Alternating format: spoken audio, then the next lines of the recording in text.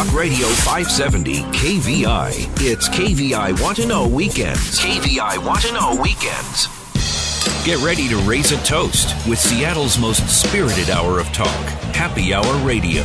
Explore the best in Washington wines, beers, spirits, food, and more with your guide, Seattle sommelier, Christopher Chan. It's Happy Hour Radio, right now on Talk Radio 570 KVI. Well, hello, Seattle. Hello, Puget Sound, and welcome to Happy Hour Radio. I'm your host, Christopher Chan, Advanced Sommelier, your weekend wine guy, and the king of kosher wines. Hey, it's Easter weekend and also the beginning of Passover, so we've got lots to celebrate, of course. Freedom, the release of slavery, the rebirth of our Christianity, and we're going to be eating a lot of good food this weekend. And one of the meals that I have yet to really enjoy, I should say, to really ever try, I'm sure I would enjoy it. It's called a Seder. The Passover dinner recognizes the freedom of the Israelites from the slavery of Egypt. And there is a whole host of traditions and great food, and of course wine. And I had the pleasure of speaking with Gabe Geller, hosting Gabe. He's actually on the East Coast, up late tonight on Saturday, and he is the Director of Public Relations and Wine Procurement for the Royal Wine Company, which really specializes in kosher wine. So, hey, Gabe Geller, welcome to Happy Hour. Thank you. It's a pleasure to be here. Yeah, my pleasure. Let's see. I take it you're Jewish. Is that right? That's correct. Is that one of the prerequisites to working with the Royal Wine Company? No, not necessarily. Okay. What are some of the things that you remember? Well, first of all, tell me about the Royal Wine Company itself. How long has the Royal Wine Company been in business?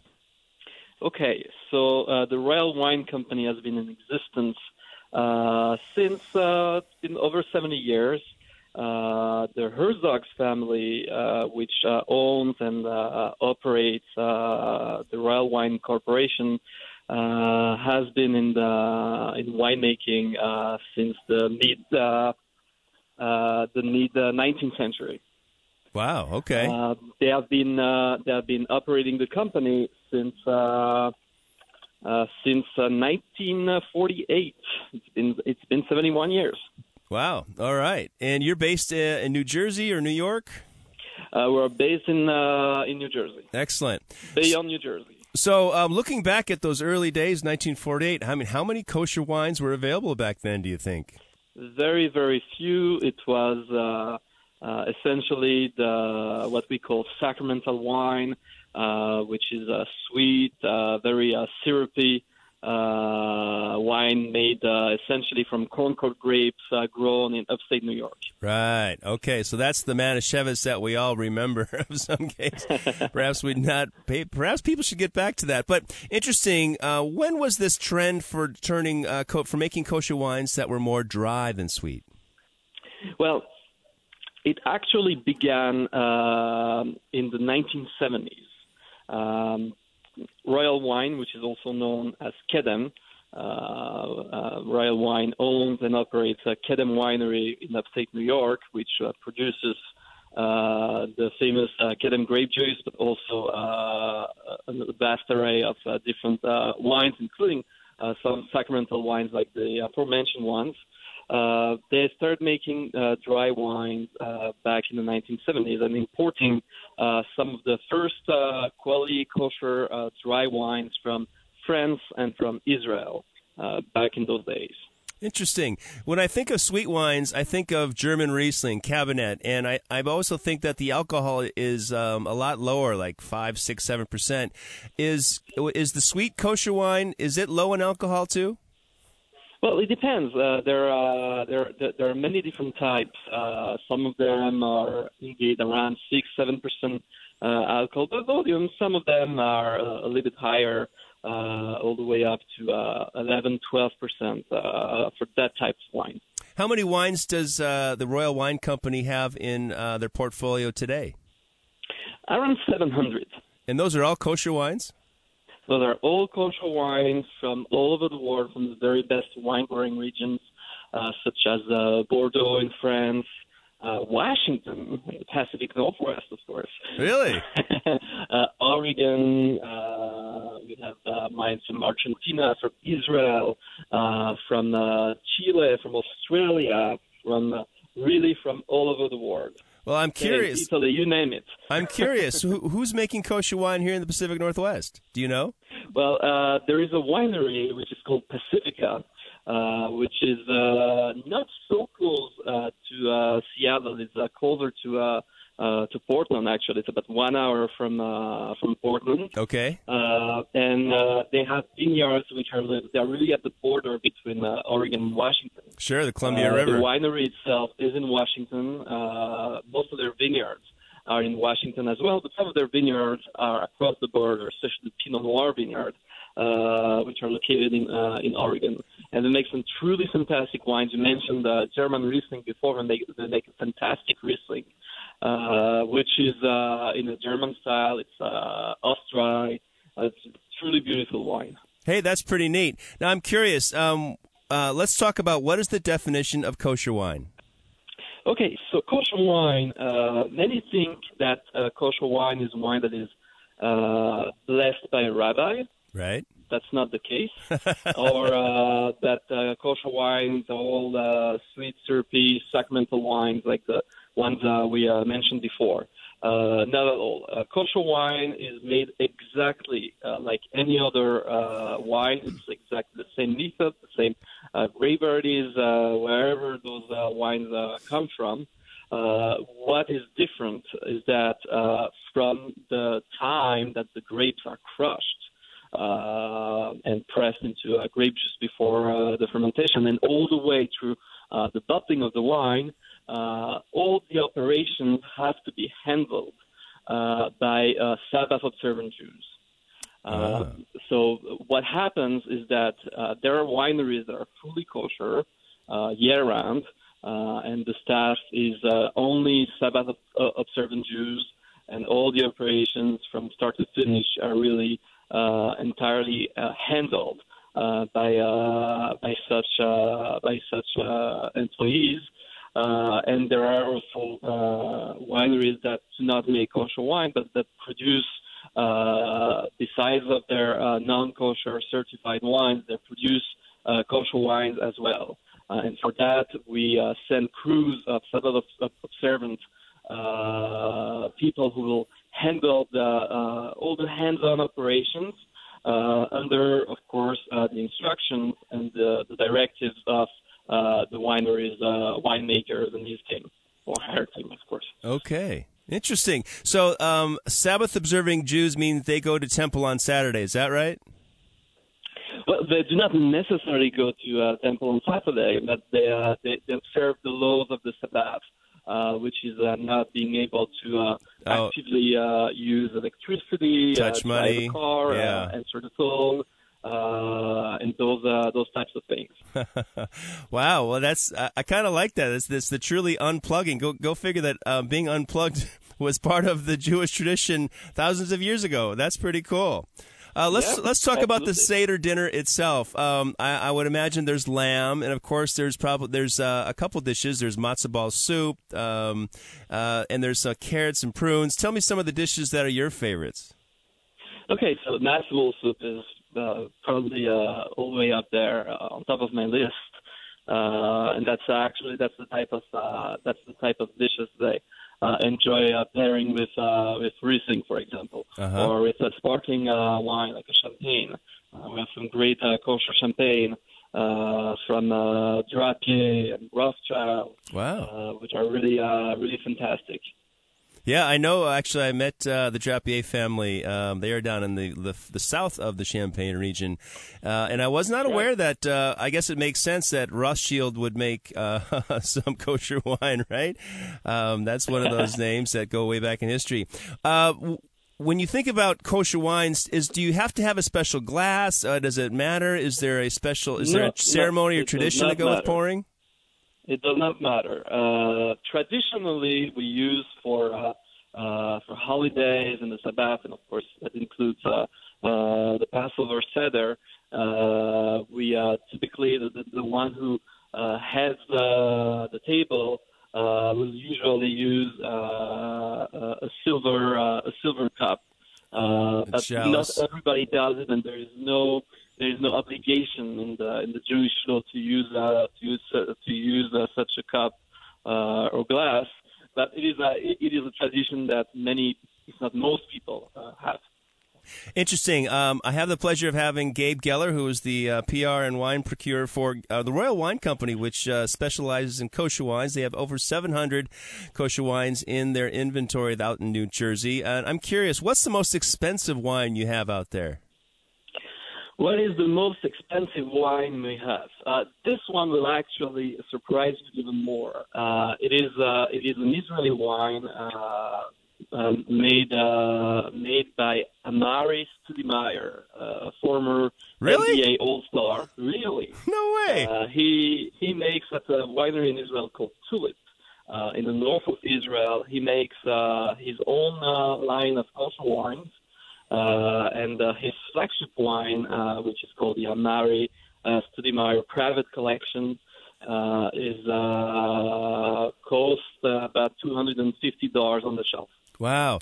I understand that Herzog is, I received some samples from the Herzog family, and I know they make wines in California. Do they make wines elsewhere? Yes. So, the Herzog family, they own, like I said before, the Kedem Winery in upstate New York and the Herzog Winery in Oxnard, which is in Southern California, about 1 hour from Los Angeles. However, the source, all the grapes, the vineyards, are all over California, North Coast, Santa Barbara County, Paso Robles, Napa Valley, Sonoma County, Lake County, really from the very best vineyards in the region. And as well, there are wines that are called the Herzog Selection, which are not made per se by the Herzog family, but for the Herzog family in France. Okay, very cool. And I imagine this has been a very busy month for the Royal Wine Company. How many bottles of wine have you distributed lately in this last month? Well, I do not have the figures, but it's a lot of wine. It used to be the Passover season used to be even bigger than that. But as the Jewish population has gotten actually more into wine, has been more sophisticated, they actually buy wine nowadays also at different times of the year. So whereas it used to be around 65% of the year sales, now it's more around 40%, with about 30% happening around Rosh Hashanah, which is the Jewish New Year, typically in September or October, and the other 30% being sold the rest of the year. Okay, and is Hanukkah a big time then too? Relatively. Of course. Well, this is really neat. Now, is there a website that people who are interested in learning more about kosher wines and seeing some of the names, perhaps even NBA fans? What's the wine but site? I have to warn you. So it's royalwine.com. Very simple. But the wine is actually being revamped these days. In a few weeks, there will be a brand new website with a lot more information. So I will warn you that it is not the most up-to-date website, but there is anyway a lot of information, and most of our products are on there. Well, I'm excited about sitting down for a Seder dinner one of these days. I'll be traveling it's actually leaving tomorrow. So anyway, Gabe Geller, what a special treat. Thank you so much for sharing the story of kosher wines, the Seder, and, of course, the Royal Wine Company. It was my pleasure. Thank you so much. All right. Hey, folks, that's a little taste of our friends who celebrate Passover. And anytime there's wine, it sounds like a good time. And that's the Royal Wine royalwine.com. You can check out their website and check it out now and get back to it in a couple weeks when they've got it all updated. Hey, coming up next, we're going to chat about garlic. And April is National Garlic Month, and I think it makes perfect sense. So stick around. We'll be right back on Happy Hour Radio.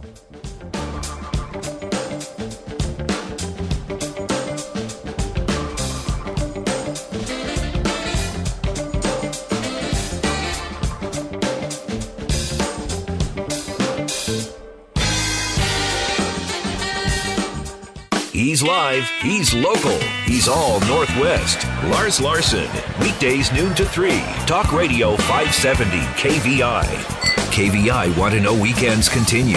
Now back to Happy Hour Radio with Christopher Chan.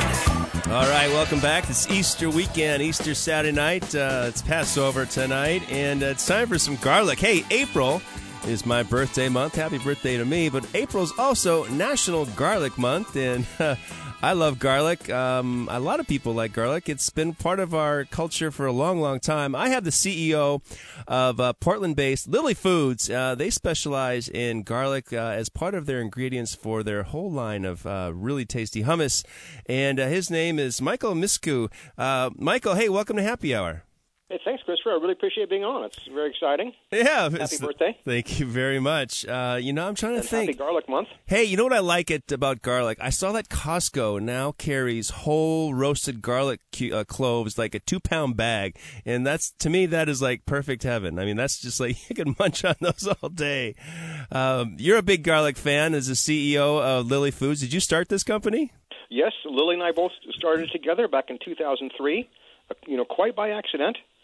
We were having a dinner party one night, and I was in the yard barbecuing, and Lily came out and said, hey, we have some guests coming over. I don't have any appetizers. Let me have that red bell pepper you're barbecuing. And she took it and whipped it up with some garbanzo beans and garlic, a little salt, and it was just phenomenal. The guests talked about it all night, and all of a sudden we're selling clear across the country. Hey, congratulations. I was wondering if it was one of those accidents like Reese's Peanut Butter Cups where you've got chocolate and peanut butter, they run into each other.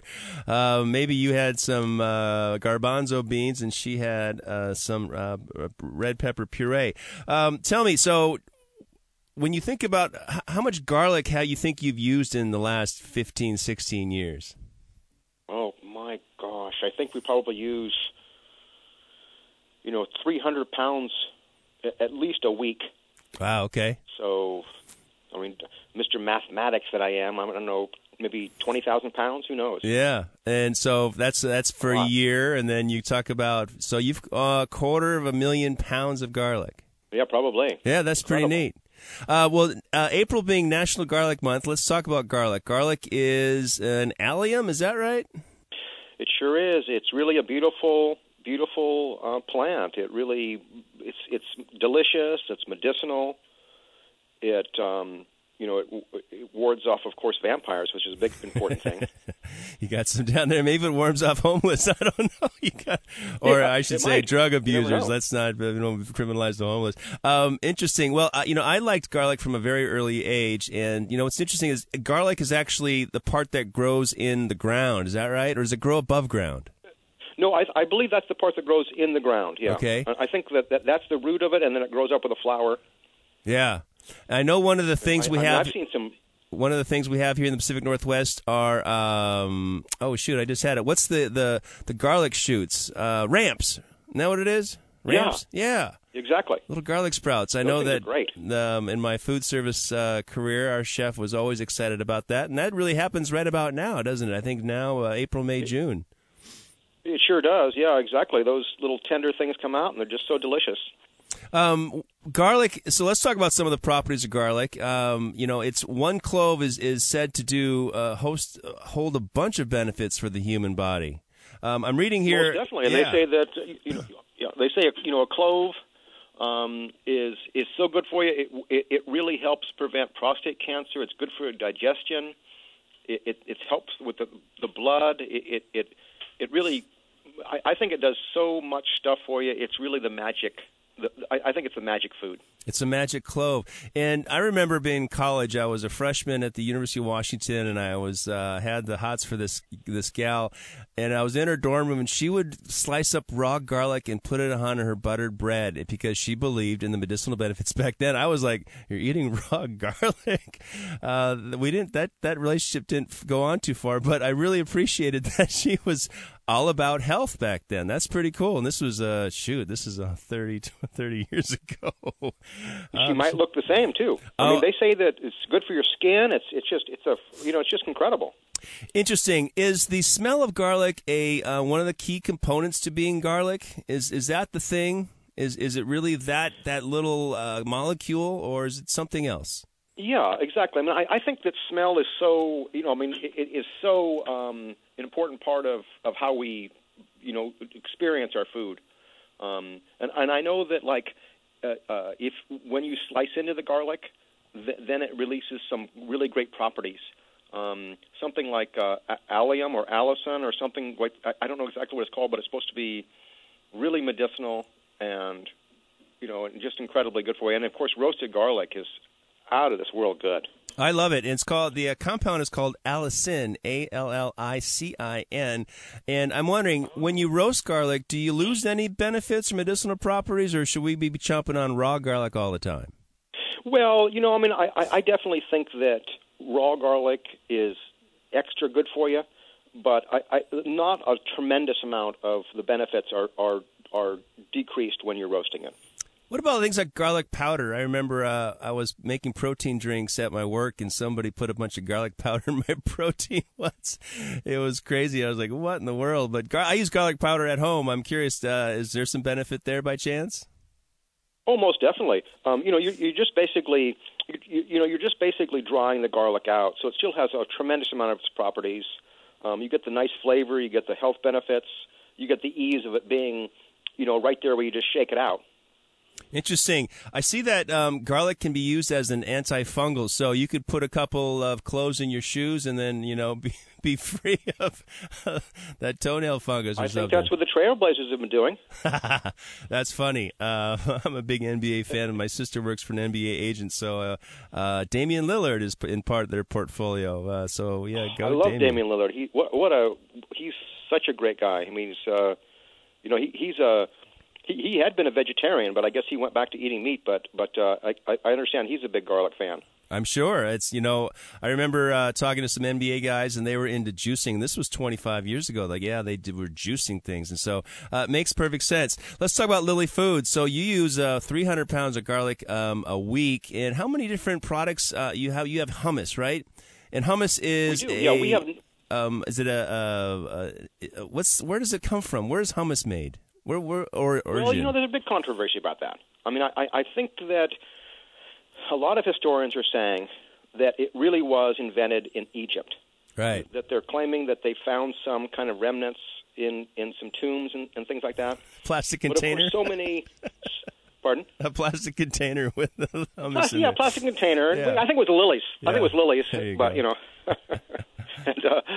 but a lot of countries are saying, this is ours, and there's so many different ways to make it. Is it chunky? Is it smooth? Are you using olive oil, tahini? What are you doing? I mean, and then the bean could be different too. I mean, we use garbanzo beans. Sure. And we also have one variety that we have half black bean and half garbanzo bean, and that's a real nice combination. Yeah, I love black beans myself. When you think of using garlic, do you guys process the garlic? Because here's what I remember. I remember that it's good to eat raw garlic, but you can't try to make garlic-infused olive oil because you'll get botulism. Exactly. You want to roast that garlic when you're doing that. Right. So you need to sort of take out the biosynthesis part where that can continue to grow. Do you guys cook all your garlic? Do you guys have a big garlic roaster, or do you have? We sure do. Yeah, we roast all our garlic. It's such a great smell that the day we're roasting garlic in the plant, it's such a wonderful smell. It really permeates, and I just love roasted garlic. I could eat it by the handful. Me too. Unfortunately, a lot of folks, I remember playing basketball, and the next day, God, what in the world? It's a big garlic world. It's funny because the Greeks are known to eat a lot of garlic, as are the Italians. But you don't think of the Egyptians as eating garlic because they're eating hummus. Is garlic everywhere in the world? Yeah, garlic's everywhere in the world. I mean, this region grows garlic really well. It seems like it's a kind of one of those universal plants that can pretty much grow everywhere. Yeah, well, that's good. I know that the capital of garlic is down in Gilroy, California, I believe. I think they produce a lot of garlic. Yeah. I love Gilroy. Gilroy's a great place. Christopher Ranch down there, they do a terrific job with garlic. Yeah, I know. It's amazing to get those 2-pound jars of garlic cloves. And I'm a big fan of roasted garlic myself. When I see those little bulbs on sale at the local market, I buy a handful of them. And then, of course, nobody wants to be around me for a while because I just reek like garlic. But it's a good thing. And let's talk about some Lily Foods. You've got a whole line of different hummus flavors. How many total? 9. We have 9 flavors. We have a regular classic. We have our really kind of unusual one. We've got a sriracha one. Got a cracked pepper that's really delicious. And you're available. Olive. Yeah, that's cool. Your products are available locally as well. I know that you're in Whole Foods and PCC markets. Oh, you know it. Those are 2 great institutions. We're also at the QFCs, and we're at Fred Meyer up there. We're in so many great locations up there. We really appreciate, the Seattleites really going after Lily's. It's really terrific. Awesome. Well, and we also have. Oh wait, hey, we got to roll. It's National Garlic Month. Michael Miscu is the CEO of Lily Foods. Hey, thanks so much for joining me on Happy Hour Radio. Thanks, Christopher. I really appreciate you. You have a great birthday. All right. Hey, it's National Garlic Month. I guess I should have a garlic something with a candle in it. So stick around. I'll be right back.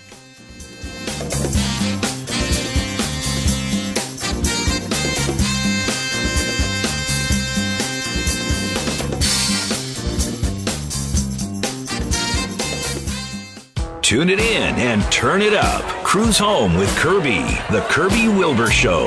Live and local. Weekdays 3 to 6 p.m. KVI. KVI Want to Know Weekends continue. Now back to Happy Hour Radio with Christopher Chan. All right, Seattle. Hey, welcome back. It's time to talk about some food. We talked about garlic. We talked about Passover. And it is the season for the reason of cooking food and sharing with family. Passover and Easter, of course. I have a brother from another parent, Eric Silverstein. He is the author. His mother is from China, and we'll let him talk about that. He's the author of The Peached Tortilla. The Peached Tortilla, modern Asian comfort food from Tokyo to Texas. Eric Silverstein, welcome to Happy Hour. Thanks for having me on. I appreciate it. Right on. So let's talk about you. Have you been a foodie all your life, you think, or did you graduate at some point?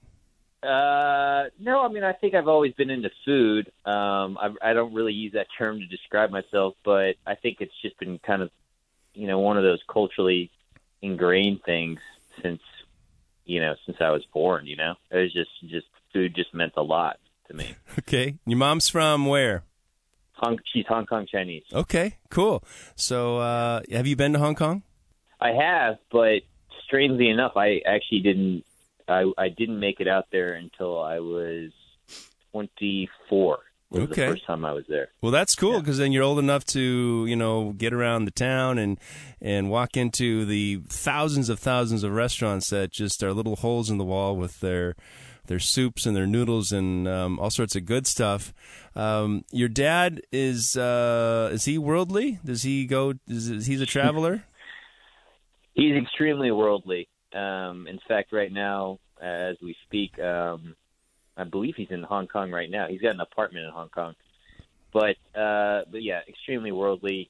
Studied abroad in college in Japan. Got taken in by a Japanese family, actually, who he lived with for an extended period of time. And then from there, he just kind of traveled throughout Asia, lived in Singapore for a little bit with my mom, and then settled on Japan, where I was born. Oh, wow, really? Cool.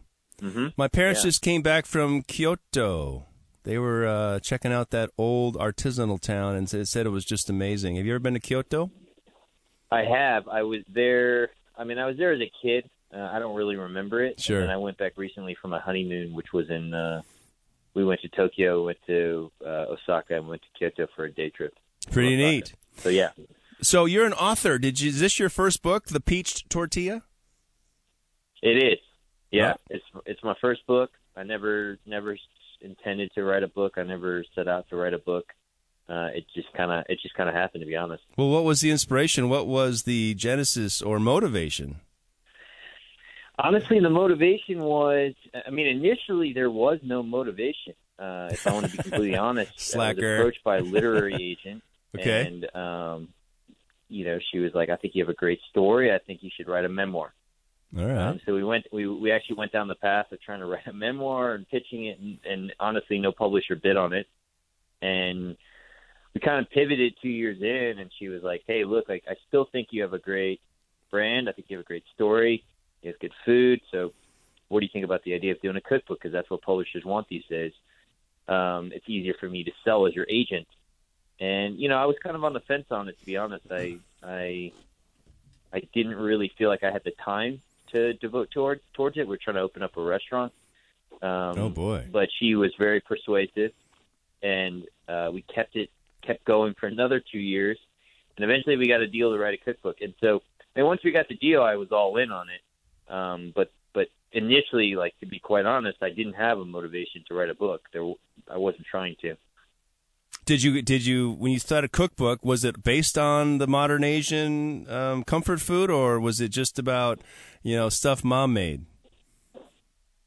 What do you mean, originally? Or yeah, Did you set out with hey, our story is really about all these wonderful dishes that I grew up with. That's how I can relate to it, put it in context, and tell you how to make it.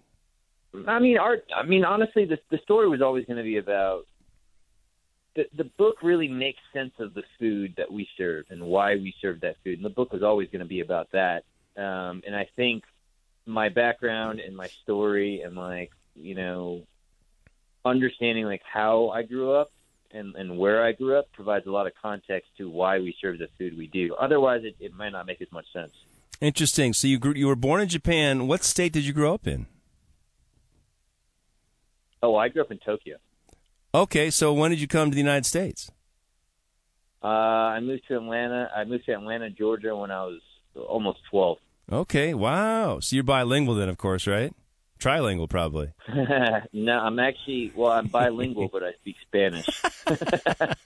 But you work in restaurants then? As a kid, yeah, exactly. You kind of have to. But when I was a kid, I spoke Japanese and English. My parents sent me to a Japanese preschool. So, I was pretty fluent in Japanese. That kind of tailored off as my parents sent me to an international school. I asked for them to send me to an international school because I was actually the only non-Japanese kid in Japanese preschool. And I just felt like it wasn't the right fit for me. Right on. Well, I grew up with two Japanese kids when I was 8, 9, 10, 11, and I learned all the bad words, so it's kind of fun for me. We won't say those on air. Well, we can say them because no one knows what they mean. Like onada, right?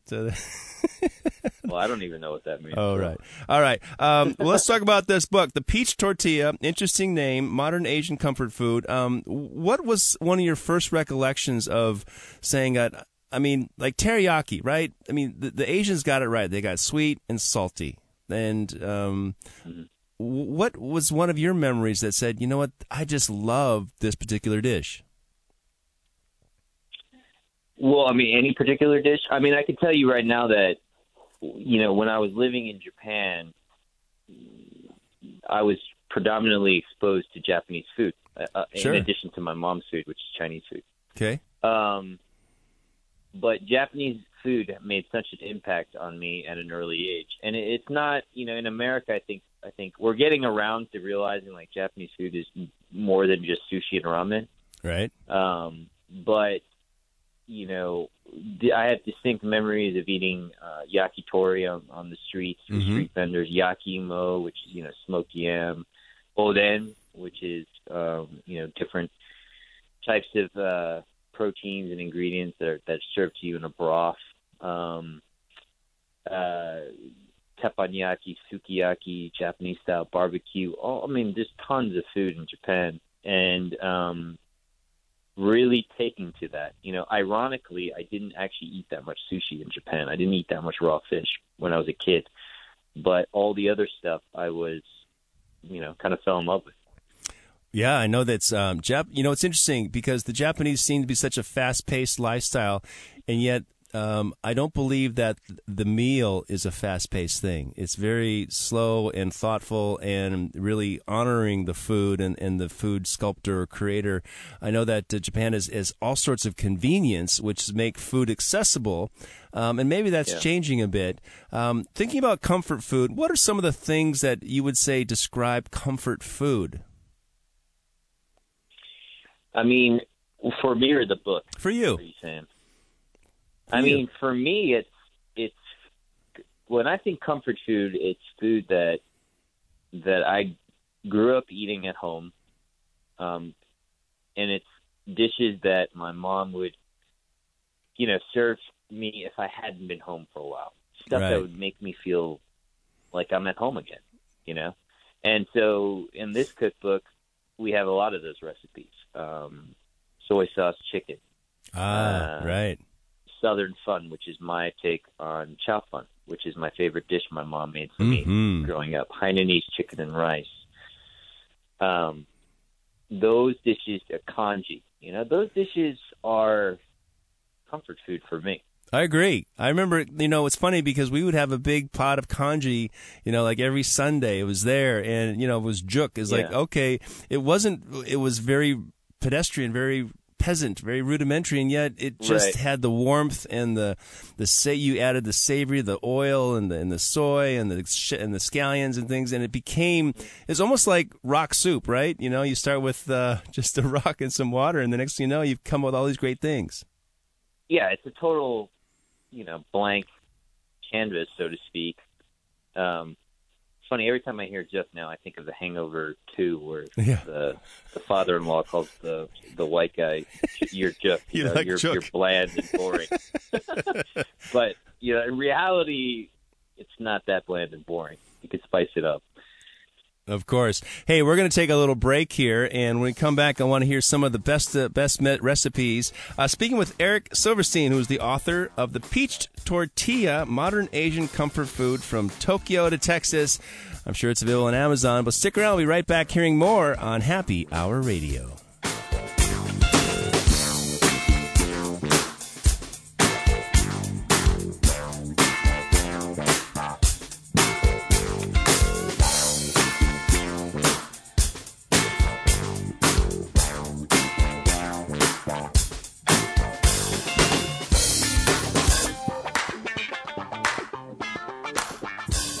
Two regular guys separated by 20 years and a full head of hair. Mark Lee and Van Camp, weekdays 9 to noon. Talk Radio 570 KVI. It's KVI Want to Know Weekends, and you're listening to Happy Hour Radio. Now back to Seattle sommelier, Christopher Chan. All right, Seattle. Hey, welcome back to our fourth and final segment. I've got Eric Silverstein, who is a young chef and an author of The Peach Tortilla, the Modern Asian Comfort Food. So, Eric, we talked about you growing up, some of your passions, some of your loves of food and culinary. Let's talk about the book. I see that, one of the, was it stray dogs and street food? Let's start there. Yeah. Well, those recipes are inspired by my trips. Well, a lot of them are inspired by my trips to Singapore as a kid. And I think Singapore is probably like one of the most underrated kind of culinary capitals of the world. There's so much good food. There's like an intersection of so many different types of food, Malaysian cuisine, Indian cuisine. And my family, I remember the best meals I had were at hawker stands. Right. And at restaurants in a neighborhood called Punggol. And I just have such vivid, distinct memories of eating seafood and chili crab and prawns and going, one of my favorite dishes growing up in Singapore was this dish called Sago Gula Melaka. And so that chapter is really devoted towards a lot of recipes that, from I guess, like inspired by my travels as a kid over there. Very cool. I know the street food, it's they're artisans. They're there, they prepare every day, and they're there cooking it fresh. and it smells great. You can see it being cooked, so your eyes are helping your appetite, and of course the flavors are truly authentic and tremendous. I'm looking at something. When you think about comfort food these days, we would talk about, of course, butter or bacon or cream and a lot of that fat and umami, right? I'm looking at on your book here. You've got something called bacon and shrimp okonomiyaki. Okonomiyaki. Yeah. Okonomiyaki is it's actually one, I referred to it earlier today as one of the most misunderstood dishes in the United States. I just don't think people get it. But it's it's a savory pancake. Right. And Japanese, believe it or not, they do eat a lot of bacon, and bacon is sometimes served in okonomiyaki. But it's basically a savory pancake, and the recipe is pretty traditional in the sense that you have like nagaimo, which is the Japanese yam. You have all-purpose flour, eggs, and then of course the proteins, which are the bacon and the shrimp. Well, I grew up in Milwaukee, Wisconsin, and my grandmother was German, so we used to have potato pancakes, which are also a savory pancake. So I'm familiar with that. Looking at your cookbook here, the peach tortilla, I see the Japa Jam burger. Now, is that a play on words? I don't know if it's a play on words. I mean, it's the Japa Jam because it's inspired by. So it's inspired by Japanese cuisine, but primarily it's inspired by this outlet in Japan called Moss Burger. And I don't know if you had a chance to check out Moss Burger. They're predominant. I mean, they're only in Asia basically, but it's basically fusion burgers. It's like the Japanese take on American burgers, but it's freaking outstanding. It really is outstanding. And they have like a teriyaki burger, which is kind of like their basic burger, but they have what they call like their OG like Moss Burger, which is it has meat sauce on it. It has like a tomato and meat sauce, and it has this like weird like miso ragu. Mm-hmm. And so we were trying to come up with something similar but not the same. And so we ended up with this Japa Jam burger, which has a tomato jam on it. It has some tempura beer battered onion strings, a fried egg, and then also what we call Japanese barbecue sauce. It's actually a hoisin-based sauce. It's sriracha, honey, and rice vinegar. That's so funny because when I think of things I crave, some of the flavors are, of course, rice wine, hoisin, sriracha, black bean paste, and these are the umami flavors, but sometimes they're sweet and salty and savory at the same time. If you would give a suggestion to a couple aspiring chefs who want to perhaps create some fusion, create some of that comfort food, because it's an Asian take on American or an American take on Asian. Yep. What's some of the ingredients you would suggest? Well, I think to have the most exposure and to sort of not alienate everyone, you kind of have to stay within a certain wheelhouse. So gochujang is a good ingredient. Like I think that people can relate to that. It's a little bit sweet. It's a little bit spicy. It can be a little bit overpowering. And for those that don't know, that's just Korean red pepper paste.